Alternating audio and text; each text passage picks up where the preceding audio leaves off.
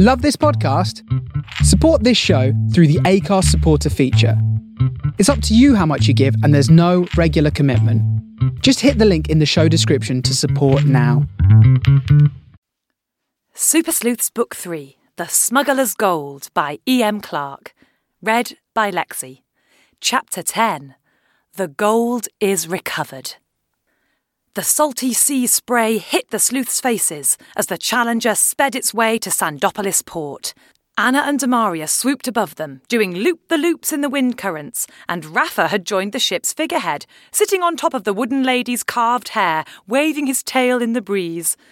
"Me hearties!" shouted Nika above the noise of the gulls and the waves.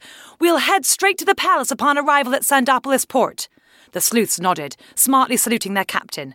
Nika's dark eyes swept the ocean behind them. "I don't think we'll be pursued as the pirates have no ship at hand, but we need to get to the king as fast as possible." "I'll send Anna to Captain Jet," said Zelly. "He can meet us and take us straight to King Lucio. And Demaria can go to the king to warn him we're coming," added Sophie. "Roger that," Nika agreed. Zelly and Sophie spoke to their little parrots, whose bright eyes gave a couple of blinks in acknowledgement before they flew off with their messages. "I could do with getting me one of those parrots," said Nika with a broad grin. With the wind in their favour, very soon they had arrived at Sandopolis port. "What a great harbour," said Nika admiringly as they sailed up the river to the city. "I say that every time we visit," she grinned as her first mate Darius rolled his eyes. "It's because the estuary is long and the water's really deep, isn't it?" said Sam. "Exactly," Nika replied. "It was the best harbour they found along all this coast," said Milo. "I heard Pa say they looked at lots of different places when they first moved here before they chose it." "It's also easy to defend," said Nika, looking at the 2 forts at the entrance to the harbour. "And that always comes in handy."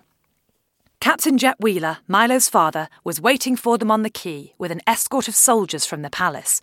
"What have you rascals been up to this time?" he asked, grinning and ruffling the sleuth's hair. "I have orders to escort you to the palace, soldiers and all. The king is obviously leaving nothing to chance." "Oh, Pa!" cried Milo. "We've had a great adventure."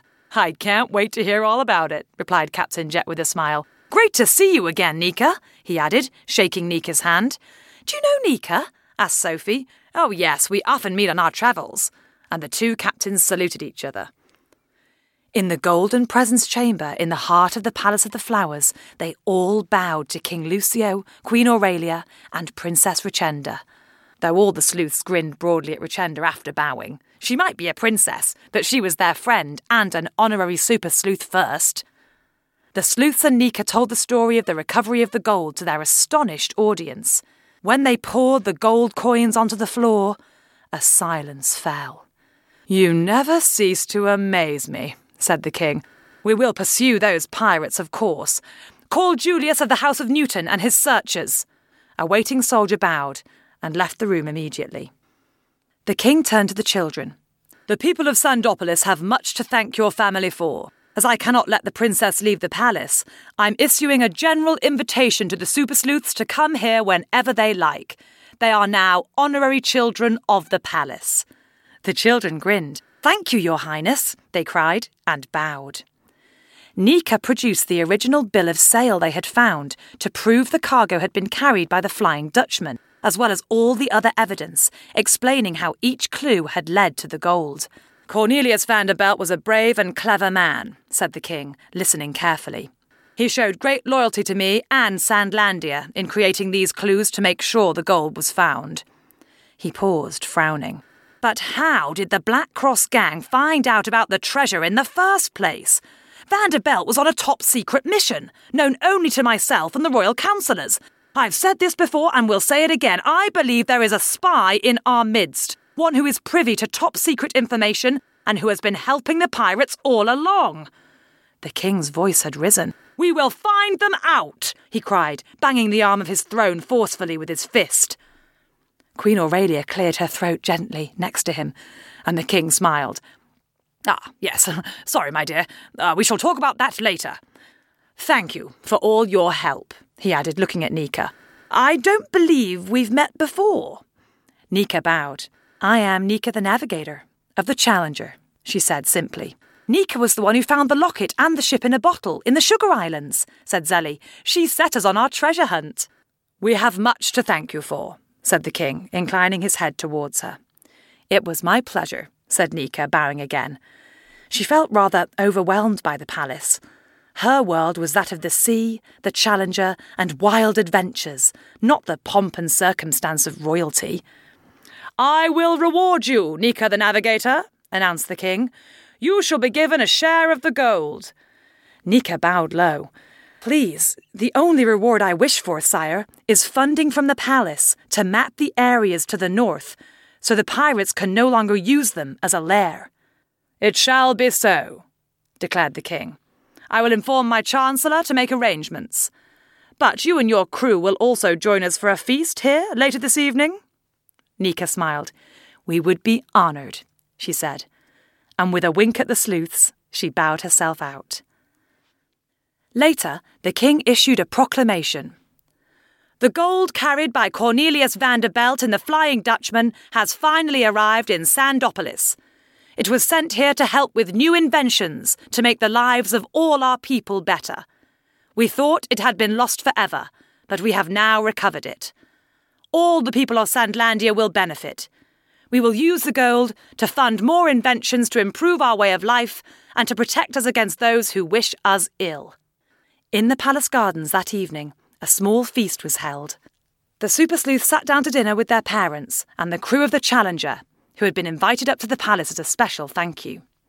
A toast, said Nika, raising her goblet, to the super sleuths and their amazing ability to solve the most difficult mysteries.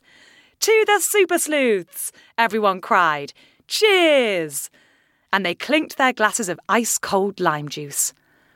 Suddenly, there was a disturbance at the entrance to the garden, and a tall man, looking very grave, came hurrying towards the king's table.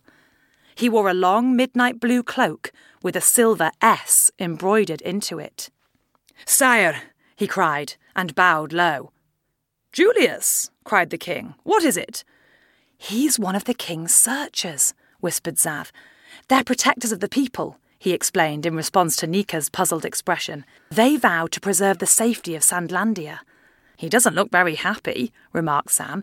Listen, urged Milo.